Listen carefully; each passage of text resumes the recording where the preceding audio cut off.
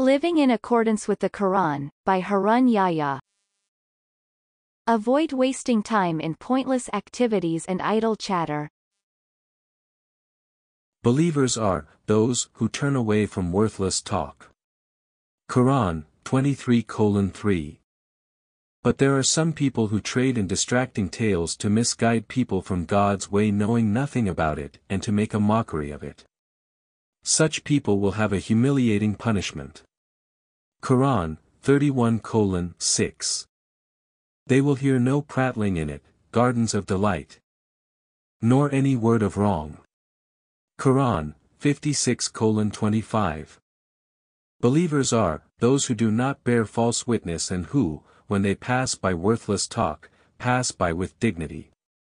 Quran 25:72. When they hear worthless talk they turn away from it and say, "We have our actions and you have your actions. Peace be upon you. We do not desire the company of the ignorant." Quran 28:55. They will not hear any prattling there, nothing but peace.